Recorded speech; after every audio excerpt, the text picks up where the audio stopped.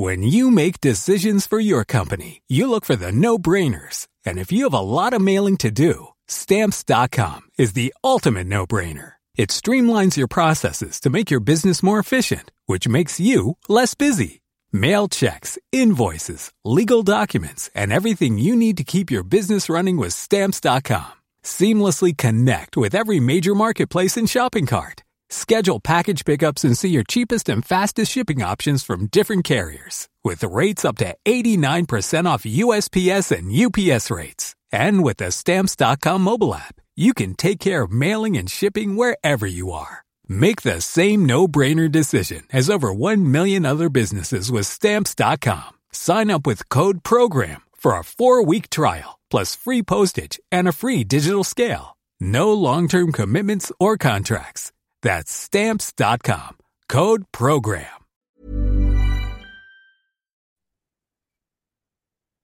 Welcome to History Hack. If you didn't know by now, we are the revolution. That means we're sharp, witty, lots of fun, but it also means that we're essentially the peasants in Les Mis huddled round a table in the corner of the bar with no money. If you enjoy the show, please do support us. We have a Patreon account by which you can donate a small monthly sum in appreciation of what you're hearing. Alternatively, we have Ko-fi, in which you can just do a one-off donation as a thank you if you particularly enjoy a certain episode. Either way, we massively appreciate all of your support. Hope you enjoy the show. Hello, welcome to another episode of History Hack. You have me and I'm flying solo today. I have a very interesting guest with us who hopefully is going to tell us a little bit more about her job before we jump into her book. So our guest is Helen Czerski, who is a physicist and oceanographer. She's here to talk about her newest book and Radio 4's Book of the Month, Blue Machine, How the Ocean Shapes Our World. Hi, Helen. Welcome to History Hack. Hello. Thanks for having me on. I'm really interested. I mean, we started talking about this just before... Well, we started recording, but I think our listeners deserve to know a little bit more about what you do. What does an oceanographer do? I mean, I kind of thought it was a bit of a stupid question, but do you spend all your time in the ocean? What do you do?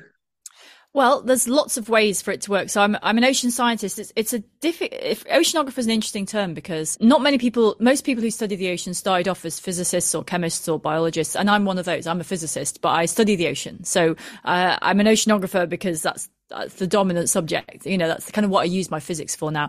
And so there are different ways to do it. The ocean has lots of different aspects of it. In my case, I'm an experimentalist. So I go to sea and make measurements from ships. And I have lab experiments which tell me about fundamental bubble physics. It's a job. I'm a bubble physicist. And then I have colleagues who work on, computer models, trying to understand the theory of this kind of the experiments that I'm studying. So it's a big collaborative thing, really. And when I'm working out on ships, these are big collaborative experiments. In November and December, I'll go to sea on a research ship for 6 weeks. And there will be, I think, 22 scientists on board and about 20 crew. And we're just using the ship to do one big experiment. So we're all studying different aspects of the same thing. So we're all on the ship at the same time, looking at the same bit of ocean. But I will be looking at waves and bubbles, and my colleagues will be looking at how the ocean breathes, and others will be looking at what's happening underneath the surface. And so we're all measuring different things at the same time. So yes, that's more or less what ocean scientists do, trying to understand what the ocean is and what it does. That actually sounds like a super cool job. We had a archaeologist on a couple of years ago who talked about doing oceans archaeology, literally diving into the sea and excavating. And then recently we did a podcast with Michael Scott where he talked about, oh God, I've forgotten what the term of the sponging. That was it, sponging, literally being able to pull sponges from the ocean floor. So I think that stuff is so cool. I mean, I'm a fish. So for me, being in the ocean is good fun. So I think should we swap jobs? Do you want to swap? No, but thanks for offering. Polish history is much harder, I think, in the terms of having to deal with politics and history and God knows what. I think you just go out on the ocean, right? And you just work on your field of research. Yeah, there are occasionally geopolitical considerations come into how you can do it and why. There was a debate a few years ago, actually. A colleague of mine had So we're starting to work with little underwater vehicles that can take themselves off to measure things. And the problem with them is that they all basically look like torpedoes. And there was a case of a colleague of mine a few years ago who was trying to work in the Red Sea, I think on the Egyptian side. And he basically was told he shouldn't do it because he said if something that looks like a torpedo washes up on the shores of Jordan, it gets lost and it just washes up, you're going to cause World War III. So I think he sort of drew back from that. That's rare, relatively rare. Normally countries are quite, as long as you tell them what you're measuring in their water, they're quite happy for you to do it. But they do keep an eye on you. I mean, we have to tell the local governments what we're doing. Out on the open ocean, there's obviously no law. So there's this thing called the law of the sea, but there's no jurisdiction over, you don't have to ask permission to go out to the middle of the ocean and measure. But if you're closer to the coasts, they want to know what you're doing. And occasionally you cross national boundaries and you're just out in the ocean, right? But you have to phone a different coast guard and ask for permission to come into their waters. So it's kind of, the politics is it's not like you at all. It's there, but it's kind of, we're just out at sea doing our thing and we have to obviously obey the rules, and that changes depending on the country. I love it. World War III started by an oceanographer. Headlines for the next newspaper. We're trying not to, for the record. We are trying not to start World War III. Okay, let's jump into some of these questions. So let's talk a little bit about how the ocean has changed over time. So tell us a little bit how the way we've studied the ocean, for example, and how it's changed over time. It's a relatively short history, oceanography. So there's a kind of, it depends how you define study, but obviously seafarers, sailors have been looking at the waves for years and they've been observing things and they've not necessarily understood what's going on. They've not understood what's causing what they see, but there was a huge amount of direct observational knowledge. And if you look in Moby Dick, for example, Herman Melville was talking to whalers, and that book is informed by the closest thing by the knowledge of the sea. But it was only when it came to actual science, it only really started in the second half of the 19th century. And it's partly, to be honest, a lot of it was partly that the Victorians, in Britain, in England, were very, very keen on categorizing things. And they had an empire and they wanted to go out and measure things and categorize things, sort of because they saw the science of categorization as important, but also because there's a means of control, because if you understood something, then you could control it. And so the first global oceanographic expedition left London in 1872. It took 4 years. So we're in the middle of the 150th anniversary now. And that was the first time a dedicated ship had gone around the world to see what the ocean was like, to take depth measurements, to take biological samples, to take temperature measurements. And really, if you look at their task, it was an astonishingly ambitious thing. And I think of it, so they had, I think, 400 stations over 4 years. And if you think about that, it's like, going around the Sistine Chapel and taking 400 dots scattered across the ceiling and measuring what color they are. Right. And you're trying to understand everything you're seeing and what you're doing. You've got these tiny dots, these stations where you just get one tiny look at what's going on. Anyway, they came back with a completely different view of the ocean. They knew that it was incredibly deep everywhere, but also that it had mountains and it had valleys underwater. So it wasn't the same depth everywhere. And of course, that was of great interest because they were people were talking about underwater telegraph wires. You had to lay those across the ocean floor. So they needed to know what's down there. How deep is it? And so that's considered by some to be the start of formal ocean science, that expedition. And then it kind of, it took them a long time to write that up. And then the First and Second World War came along. And of course, submarines came with that. And suddenly the ocean was a place that you sort of went across. It was a place that you could be in. It was a theater of war, especially in the Second World War. It was the U-boats, this thing where suddenly you could fight in the ocean, not just on the top of it. And so a lot of early oceanography, things like sonar was developed during that period. And people wanted to understand the layers in the water because they wanted to understand whether you could hide a submarine down there. And then coming out of the Second World War, of course, we saw across the sciences this huge explosion in the funding of science because the Second World War was sort of the beginning of a much more technological way of fighting.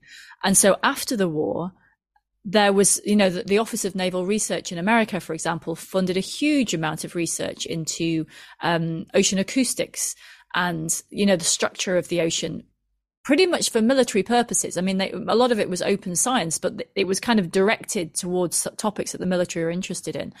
And then over the 60s and 70s and 80s, it sort of became more integrated into the rest of science, and dedicated research ships became more common, and it was recognized. And then, funding it firstly to find out about it, to see if it was useful, but then of course more recently to see what's our effect on the natural environment, what are the effects on, how does climate change affect the ocean, all of that kind of thing. So it's quite an interesting scientific history, partly because it's been invisible to most people, because if someone studied steam engines or energy, people saw the steam engines, but if you studied oceanography, people were interested in did you see any monsters? How big were the waves? And then it kind of stopped there. So the public didn't really hear very much about it, but the science of oceanography was kind of building behind the scenes. Okay, really silly question, even though you told me before there are no silly questions. When you're looking at sources pre-19th century, can you get anything out of them? So, for example, when people would write their reports or diaries about oceanography pre that time period, can you get anything out of that now? Yeah, so there's actually a program. There's a program, and I'm just trying to remember the name. I think it's called Shiplog, where people are transcribing the diaries of sea captains who were out on the ocean. So imagine yourself in the age of sail, before any of this science has become apparent. And your job as a captain is to get a ship safely from A to B, and you're out on your own, right? When you're on the ocean, no one's coming to help you. No one knows where you are. Your skill and experience and knowledge is the only thing, and any maps you have and a compass, perhaps sextant, that's the only thing that's going to get you to wherever you're going. So what are you going to do? You're going to record your observations. You're going to write down whether there were big waves or small waves, whether there was a storm, perhaps something about the water temperature. And so there was no systematic reason for recording that, other than that ships' captains had to keep a log. And because this information was useful, it was understood that if you knew where the stormy seas were, perhaps you could avoid them. Or if you knew that this time of year there was a very strong current, perhaps you would, either use it or avoid it. And so modern science has gone back to those diaries, and they've looked for the patterns that were written in those diaries. And of course, it's not the kind of thing that we would necessarily consider really, solid data today. You can't say the temperature was exactly 15.5 degrees C, but it'll tell you where the currents are. It'll tell you more or less what the shape, of the ocean surface is doing. And so, so people definitely have used those observations. And then, of course, people could ask questions, even the ones on land. So Robert Boyle, who was a famous scientist of the 17th century, who asked lots of questions about, the nature of everything, basically. But he's particularly well known for gas laws and things like that. He wrote a tract, I think, in the mid 1600s, I can't quite remember, but it was called On the Saltness of the Sea. And he was speculating on why the sea was salty, which is a really profound question. And he didn't have any way to get answers, but he could do some experiments. And so he wrote this whole thing about why the sea is salty. So there's things like that where it does pop up in science, but they didn't really have any way to get the answers. And he did something, it was an amazing paper, actually. It's very chatty. He's kind of wittering on about all these things. Then he says, oh, by the way, I thought of this.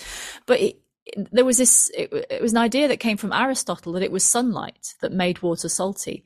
And so Boyle says correctly that, well, if that's true, the sea should be saltier at the top than it is lower down. So he went out and spoke to pearl divers and people who went down into the ocean. He said, well, is it any less salty if you go down? And they said, no. And so he said, oh, well, it's not that then, but he was trying to sort of work, he was trying to use the evidence he had. And then there's another one.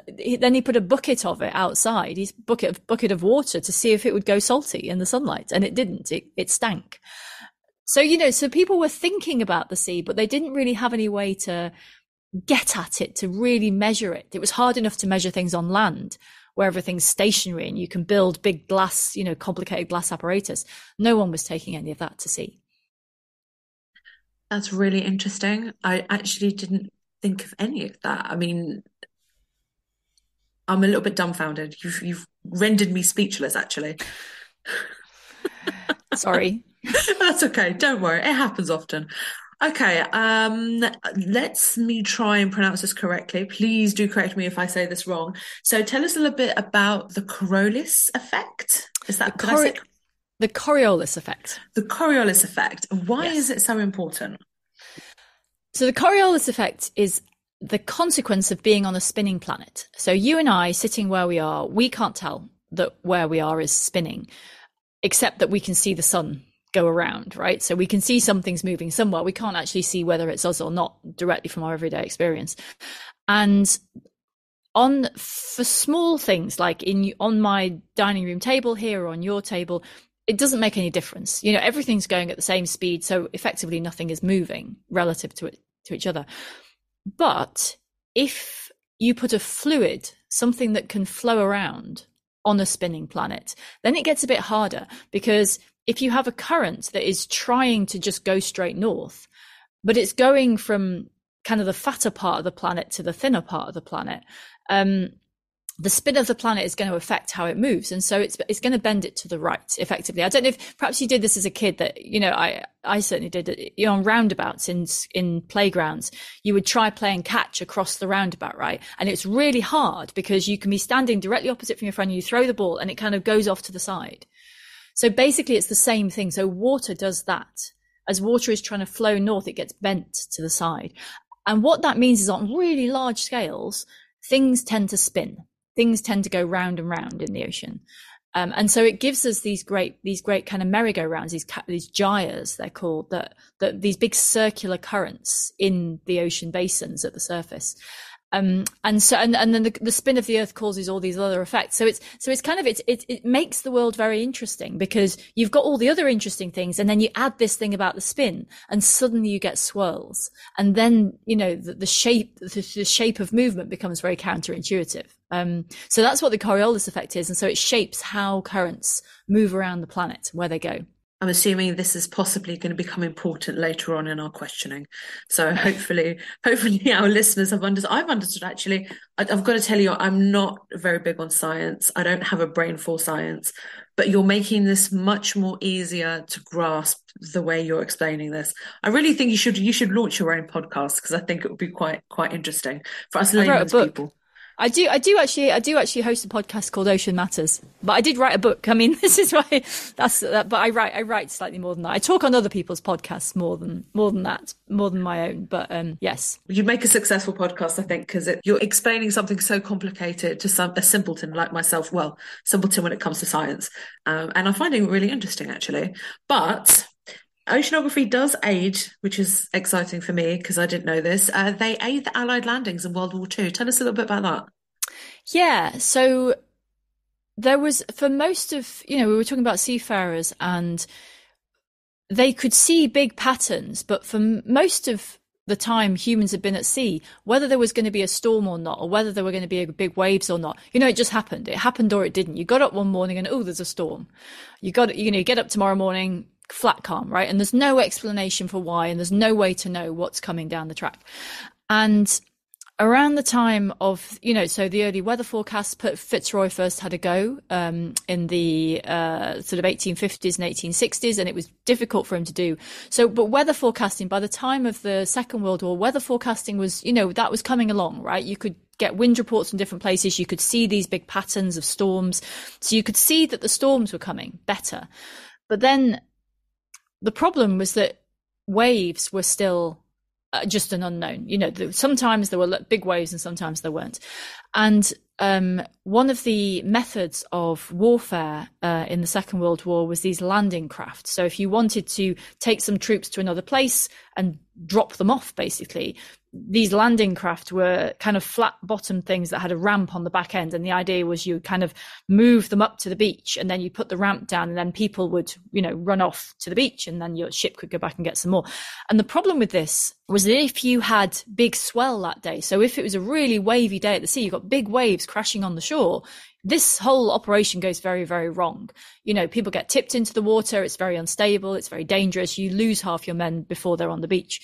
And so this was known, and there was an oceanographer called Walter Munk who saw that this was a problem. And he could see that, there were landings planned for somewhere in Africa, and he could see that this was going to be a disaster because the number of days on which the waves were too high was like 50%. So basically you toss a coin, like, we're going to go, it's 50% whether everyone dies or they don't.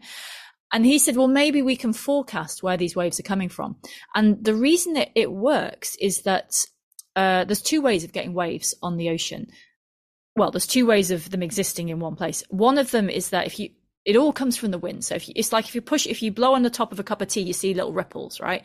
And the wind is just like that for miles and miles and miles. So those ripples become big ripples and they become big waves, and the waves become bigger and bigger. And so where there's wind, you get this really kind of messy waves. They're all sort of going in the same direction, but they're spiky and messy, and they're kind of, it's a really, difficult situation. But that's right underneath the storm. But when the wind dies down, the waves are still there. They're still traveling. They're still going somewhere. So then what happens is that they just travel off out into the ocean, and that forms what we call swell. And you get these really big, long waves that just travel outwards from storms for hundreds of miles. And so Walter worked out that in the places where these landings were happening, the storms were miles and miles away. But if you knew where the storm was going to be, you could calculate how long the waves from it were going to take to get to the shore. And then you knew when you were going to have your really high waves that were going to mess up your landing. So he started working on the physics of this. Like, you need a weather forecast, you need some understanding of the waves, and then you need to know something about the beach. Is it a steep beach? Is it a shallow beach? So he worked out how to do this, and they kind of, him and Roger Revelle, they got better at it. They practiced, and then D-Day came, and the original date. So D-Day, these landings that were critical to the Allied war effort, they had to happen at night. They had to happen, I think, it was either a full moon or a new moon. I can't remember. So I think it must be when the moon was dark, so they couldn't be seen. And they used these landing things. And the first day that was proposed by Eisenhower was June the 5th. And so they sent this information to the oceanographers, actually both in America and in the UK. And they did their calculations, and they came back and they said, look, if you go on the 5th, the waves are going to be enormous. This is enough to wipe everything out. But if you go on the 6th, maybe it'll be okay. So, and the 6th was a less ideal day, but Eisenhower delayed the D-Day landings by a day because of the wave forecasts. And so on that day, there were smaller waves, but it was fine. You could land people. If they had gone the day before, the whole thing would have been smashed up, basically. And they'd have lost the element of surprise, and they'd have lost the men before they got to shore. So, and that was one of the very first, large scale wave forecasts. And so there's this, what's interesting about that is humans are just getting a handle on understanding you can predict what the ocean's going to do. And then you can make decisions based on that prediction. And so if it hadn't been for that bit of ocean science, the outcome of that part of the war would have been very, very different. Have there been any situations that you know of where they thought the weather prediction and the waves of the ocean, they thought they got a handle on it, but they were completely and utterly wrong? Not that I know of. I mean, it was a slightly uncertain art at the start, but I don't know of any examples where, because basically, if you have a little bit of science, it's always better than chance. So I think you're always doing better than the situation you would have been in anyway. So I think it's quite hard to pick up examples of it really going wrong. There probably are some, but I don't know of any. Okay, so we're moving on to the study of the bottom of the ocean because it's required a lot of innovation and engineering. How has that evolved? The deep sea has been a source of fascination because clearly you didn't get to go in it because it would kill you. That was quite straightforward. So there were a lot of myths. There was a myth for a long time that for centuries actually that things kind of floated in the ocean at different depths. So there was this kind of fear that if you died and you fell into the ocean, you wouldn't go all the way down to the bottom. You'd just kind of fall down to the middle somewhere and kind of float. And there was this picture that maybe the ocean is full of all these things that are just stuck at different depths, which is really creepy, right? So there were and of course, things came out of the ocean. Whales came out of the ocean. Things that looked like sea monsters but might actually have been giant squid came out of the ocean. So it was obvious there was something down there, but people were generally afraid of it. And then the first guide, so you could send down hooks and nets, and you can kind of hook things back and see what there was. The first guy to really go and have a look was called William Beebe, and I think it's about the 93rd anniversary just passed of his first test of this thing that was called the bathysphere, and it was a metal sphere which is not very big. It was about 2 meters across, and it was spherical, and it had 3 windows in the front, and it had a hole to get in it. And if you look at the photos of this William Beebe's bathysphere, it's terrifying because it's really tiny, and the hole to get in it is really tiny. And 2 of them went in there and were just lowered down. So it wasn't like a submarine. It was basically just a sort of like a capsule that just got dangled on a piece of string, and they went down into the ocean, and they could look and see what there was. And so it was William Beebe and Otis Barton was the engineer that made this thing work. And it was all a bit hairy, to be honest. The windows cracked occasionally, and, there were leaks and all that kind of thing. But they were the first people to be dangled down into the ocean and look at deep sea creatures in their natural environment. Have you just seen the picture? You found a picture and see your face. I have. While you were talking about it, I was like Googling these photographs, and they kind of, the back in the day, the kind of the suits that you would go diving in, the giant suits. It's kind of the sphere is kind of like the head of it, but it also looks like a giant eyeball. I don't know. I'm feeling very mixed feelings about this thing. It's monstrous, terrifying, and please, I would never want to ever go down in one of these. Barton apparently hated it, and it sounded thoroughly unpleasant. And if you look, there's a picture somewhere of the 2 of them kind of peering out this tiny window. No idea how they got in or out. I assume neither of them were particularly, tall men. But all credit to them, they did go, and they saw, flashing lights that came from biology, and they saw these weird sea creatures. So Beebe was a biologist, and so they saw these weird fish go by. And Beebe was a really good writer, and he wrote this book called Half Mile Down that described what he had seen. And this was really the introduction to the deep ocean. It wasn't just what came up in nets. It was actually looking at it, but it was also, there was humility in it. Like, he described it as being like dangling in a hollow pea suspended by a spider web inside a cathedral. That was how he saw himself, right? That he understood that he was a visitor in an alien world, and all he could do was look. There was none of this, explorers of the time would go and they would conquer and they would kind of stomp across the land and, they would do things. And he was I'm just kind of sitting here watching. And so, and his stories, they sort of opened up the world of ocean science. And then as the years went on, people, it was relatively late actually that people were able to send cameras down there that could feed a real-time picture back to a ship. So it was only around the time of the discovery of the Titanic in the 1980s that the first cameras that you could drag along the seabed, but actually see on the ship, a kilometer or 3 kilometers above, you'd actually see what you were looking at. So it took a long time to really see what was going on in the ocean. And then, obviously, submarines made measurements. And then people started to go down, these submersibles became more common. Alvin is the very famous one in the 1970s, where people could go down and look and switch lights on and take photographs and take recordings and do it much more scientifically. And that's when they discovered, the great ocean ridges and this plate tectonics. So this was real, that the continents of the earth are moving, and they could go down to those underwater volcanoes and actually see that they were covered in life. That was a complete surprise. 1972, I think that was. And so 1972 is only 50 years ago that humans actually saw that there was life in the deep sea. I mean, on the volcanoes, because Beebe could only go down almost half a mile. These submersibles could go down several kilometers. And the idea that there was life in these deep, dark, cold waters was astonishing. Like, a load of geologists went down and they saw this because they were geologists, right? They were expecting rocks, and there were rocks, and then they were covered in crabs. And they just, blew their minds. They had no idea how this was possible. And so it's still difficult to get into the deep sea, but now we're much better. We have cameras, we can study it using sound, and we have a much better idea of what's in the deep ocean. So the sort of evolution of how people thought about the deep ocean has been quite interesting, because it's always been this kind of scary alien place, and it sort of still is, except now we know what the monsters look like. We haven't discovered, everything, have we? There's parts of the sea, if I'm right, there's parts of the sea we haven't been able to get access to because it's just so far down. Am I right?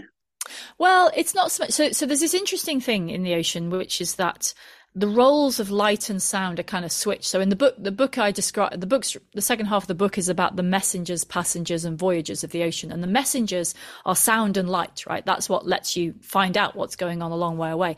And up here on land, if we want to know what's happening a long way away, we look, right? We can look at the moon, we can look at a mountain, and the light brings us messages about what's happening.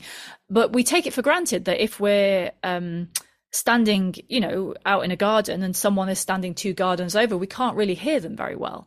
So sound doesn't travel very far for us up here on land.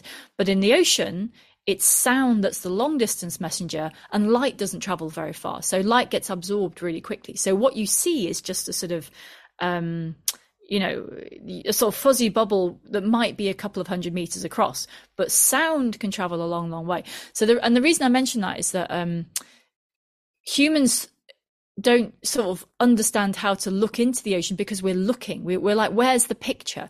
But in the ocean, you don't get these big vistas. There's no like big, landscape view of the bottom of the ocean in light, but there is in sound. And so we can send sound we can send sound down and get information back, and that's sonar. So we can map the ocean just by, you send sound down, you basically measure how long it takes to go all the way down and come back up. So you can map the bottom. And so the first thing is that because we're visual creatures, we underestimate that. We sort of go, sound doesn't matter, but actually that's the way to see the ocean. And then, so it's not that we can't get to the places in the deep ocean. It's that it's really difficult and expensive. And so you can't do it everywhere. You can, at the moment, you need a submersible, you need a ship, you need a load of very high tech equipment. And of course you go to the places are interesting first. And so there's nowhere. So we've been to the bottom of the Challenger Deep, the Mariana Trench, which is the deepest part of the ocean, just around 10 kilometers deep. So we can get there. It's really difficult and we haven't done it everywhere. So it's kind of, it's not that we can't, it's just that it's really time consuming and we haven't. But we have mapped it using sound. So we do know what the shape of the seafloor looks like because we have listened rather than looked. So let's stick with this idea of sound. How did that even come about? How did we start using sound underwater? Well, we were generating sound underwater for a lot longer than everything, ships, after sailing ships, everything with an engine made sound. So we were definitely putting noise into the ocean environment. But the realization of the importance of sound, again, it was mostly a Second World War thing, that people realized that you could send sound down, and you got a ping, and a ping would come back. And this, if you watch movies where the submarines, there's always something going ping in the background. That's a sonar. And they work in slightly different ways depending on the type of sonar that it is, but it makes this really distinctive ping, and then there's a gap before the next ping. And during that time, the very sensitive instruments are listening for what comes back. And if the sound bounces off something, then we know it's come back. So around in the 1930s and 1940s, the difficulty was making so the principle of sonar was understood. But the problem is you need to make sound underwater, and you need to make an underwater speaker. And that's quite hard because water's really heavy. You've got to move. Like if you have to vibrate air, it's not very difficult because air's quite, it's not very dense. You can just push on it. Making underwater loudspeakers was really difficult. And it was only the invention of of piezoelectric transducers in the 1940s. Suddenly you had a way to do it. You had a way to make an underwater speaker, and then you could make sonar, and then you could map the ocean. And, so it kind of followed on like that. And then some of those early discoveries in sound were weird. So when they first went looking, they were like, okay, this is great. We can take our ship along. We can send our little pings out. We can see exactly how deep the ocean is everywhere we're going.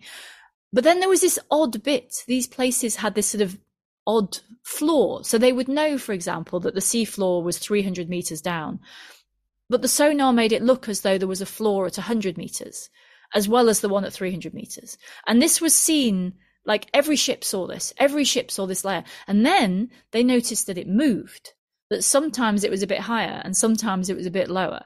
And this was, well below the depths you could dive to. So that 20 years people spent going, what is this? Like what, they worked out after a while that it wasn't anything solid.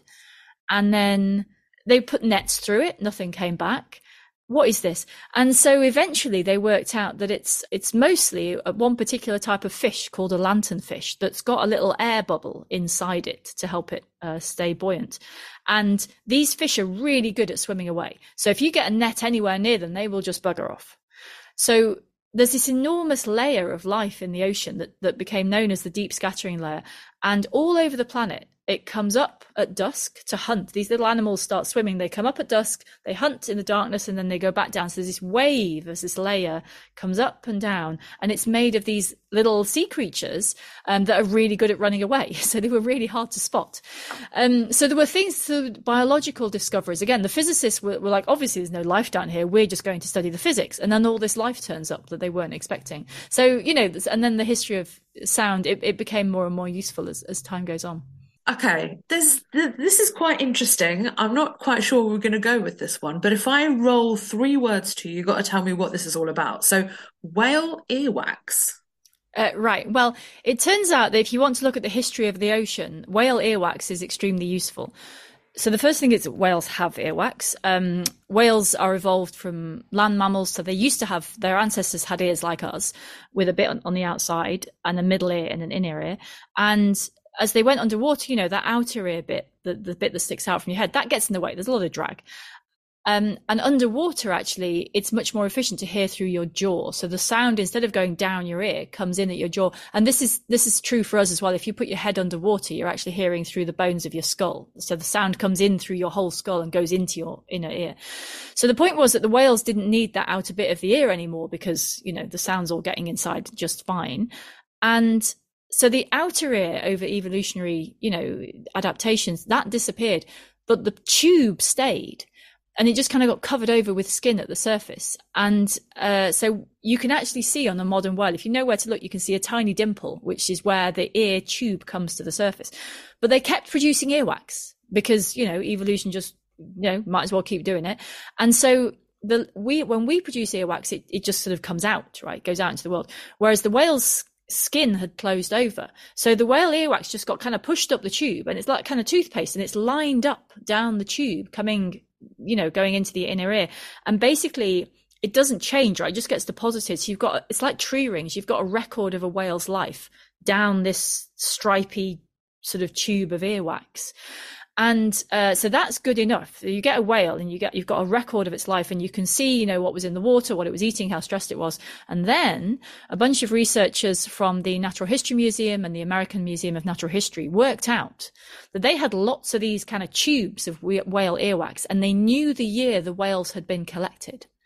And so they could see how old they were. So they could line up whale earwax segments going back 150 years from global whales, and kind of measure what, what's been going on for whales over 150 years.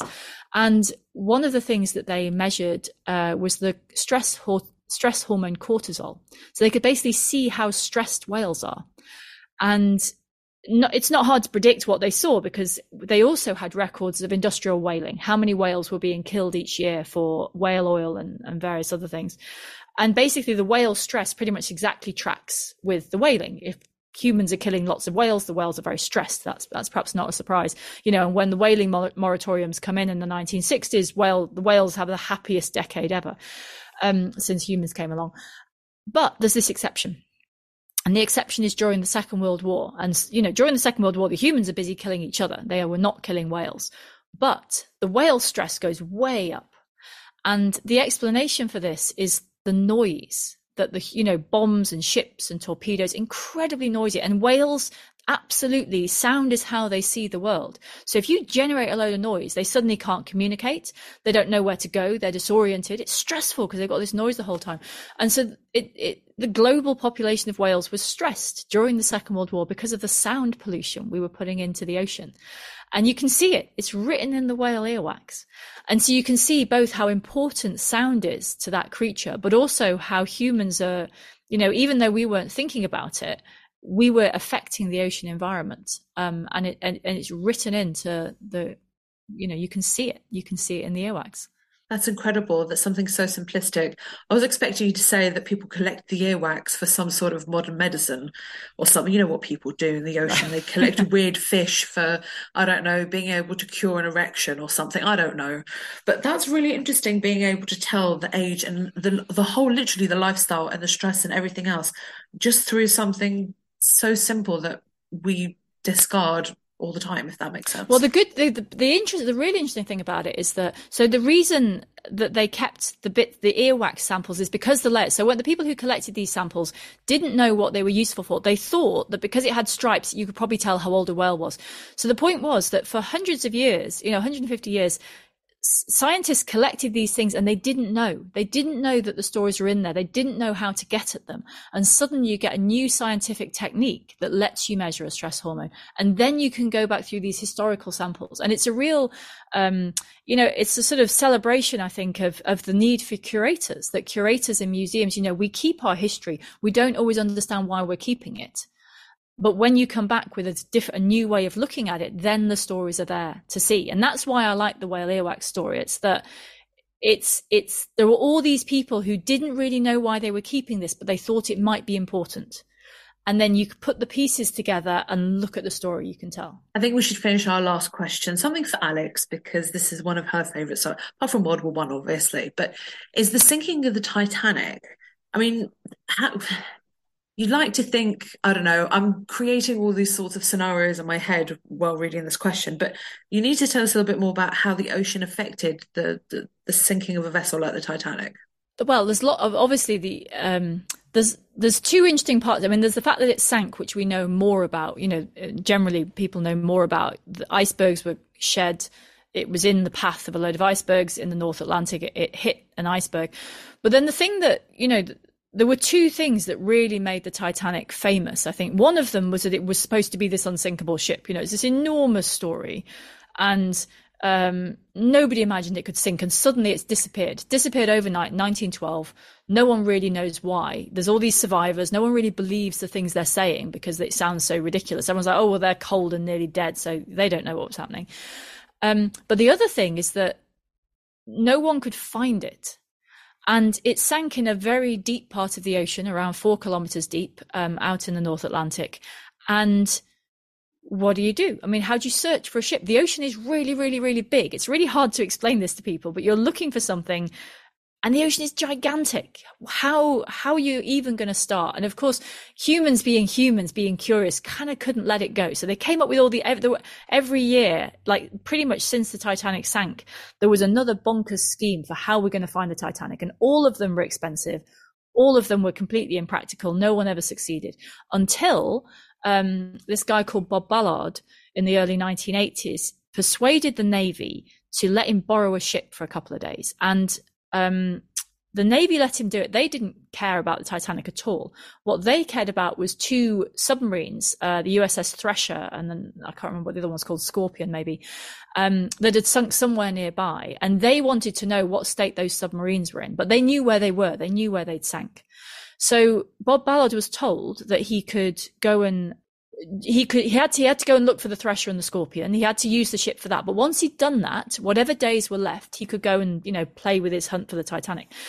And what they learned from the Thresher and the Scorpion was that it wasn't the case that the submarine just kind of sank and was sitting on the bottom, that, they were damaged. That's why they'd sunk.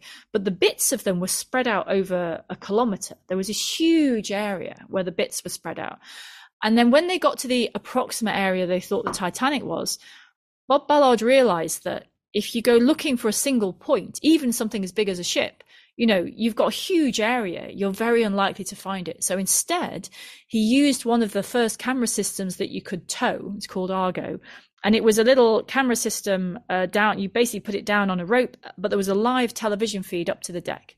So what they could do is they could steam around in circles and they could kind of see the sea floor directly below it. And So instead of going looking for the ship, he said, well, what we're going to do is we're going to go looking for the debris, because he thought the debris would be spread out over a wide area. And the reason that it is that when big things sink, they fall pretty much, so they kind of go straight down. They're very dense, they're very heavy, they sort of go straight down. But as things get smaller and lighter, they can be, if there are currents, they can get carried sideways by the water.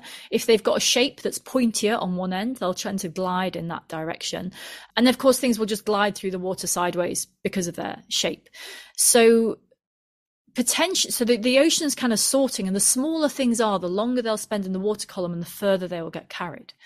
And so Bob Ballard set his crew to doing these shifts where they were they were spread out quite wide. The sort of lines on the grid that they were following were quite far apart, but they went looking for the debris, and it took them 8 days out of the 11 that they had, I think, and then they found it. They found one of the boilers, and once they had one of the boilers, then they were like, okay, so it's somewhere near here. And then they, closed their search in a bit, and then they looked and the debris, and then they started to see wine bottles and glasses and these small things. And eventually then they found the hull of the ship, which was actually split into two. So it had, the survivors were correct. It had split into two. Those two halves of the ship, I think, are 700 meters apart. I can't remember the exact distance. But they are surrounded by a kind of, a few kilometers of debris. And so the only reason he could really find it was that the ocean moving all the pieces around gave him a much larger target. And then he could, and then actually they've actually identified the spot where they think the ship actually sank, because there were some really, really heavy things that pretty much did go straight down. And the two halves of the ship kind of both went off slightly sideways. And the actual sinking point, the bit with the really heavy stuff, is in between the two of them. And then there's just debris for kilometers around. So it was ocean physics that let them find it. That's absolutely incredible. I mean, being able to find the Titanic all because of, it's all about physics when you're working in the ocean, right? I'm glad to hear you say that. Biologists might disagree, but the physics is but the real point about the ocean. The reason I wrote the book is that it is a physical fluid engine that is doing things all the time, and the things it does provide different environments for life to live, and they provide effects like waves that we can see. And so it's the physics of this engine. Like, if you understand that sets the stage for everything else. Helen, this has been so interesting, and I'm sure that we could probably go talking for so many more things. There's so many things we've missed on this list, but that means that everybody who's listening to this podcast has to physically go out and grab a copy of your book so they can read the rest of it. So can you remind our listeners the exact name of your book? It's called Blue Machine: How the Ocean Shapes Our World. And we will have this in our bookshop, so we will get a cut of the what you call it. Chris always does the ending of this slice. We'll get a slice of the payment. Helen will get a bigger slice of the payment, and Amazon will not get their hooks into it. And what is it they're trying to do? Build some sort of rocket to go into space or something? I don't know. Along multiple projects. Yes. Exactly. So Helen, thank you so much for joining us. It's been amazing. It's been a pleasure. Thank you. Thank you for having me on. Our incredible guests give us 45 minutes of their time to join us and talk about their work or their new book. This is just a small taster. As a result, we have launched our very own bookshop on bookshop.org, where you can find our guests' latest books, you can support them, and you can support us on History Hack. 10% of every sale via our bookshop supports the podcast and allows us to keep going and bring you more top-of-the-line guests. You can find our bookshop at bookshop.org/shop/History Hack, or search for us in the shop section. Thank you so much for your continued support. We really appreciate our listeners and supporters. So make sure you get down to the bookshop and grab yourselves a new book.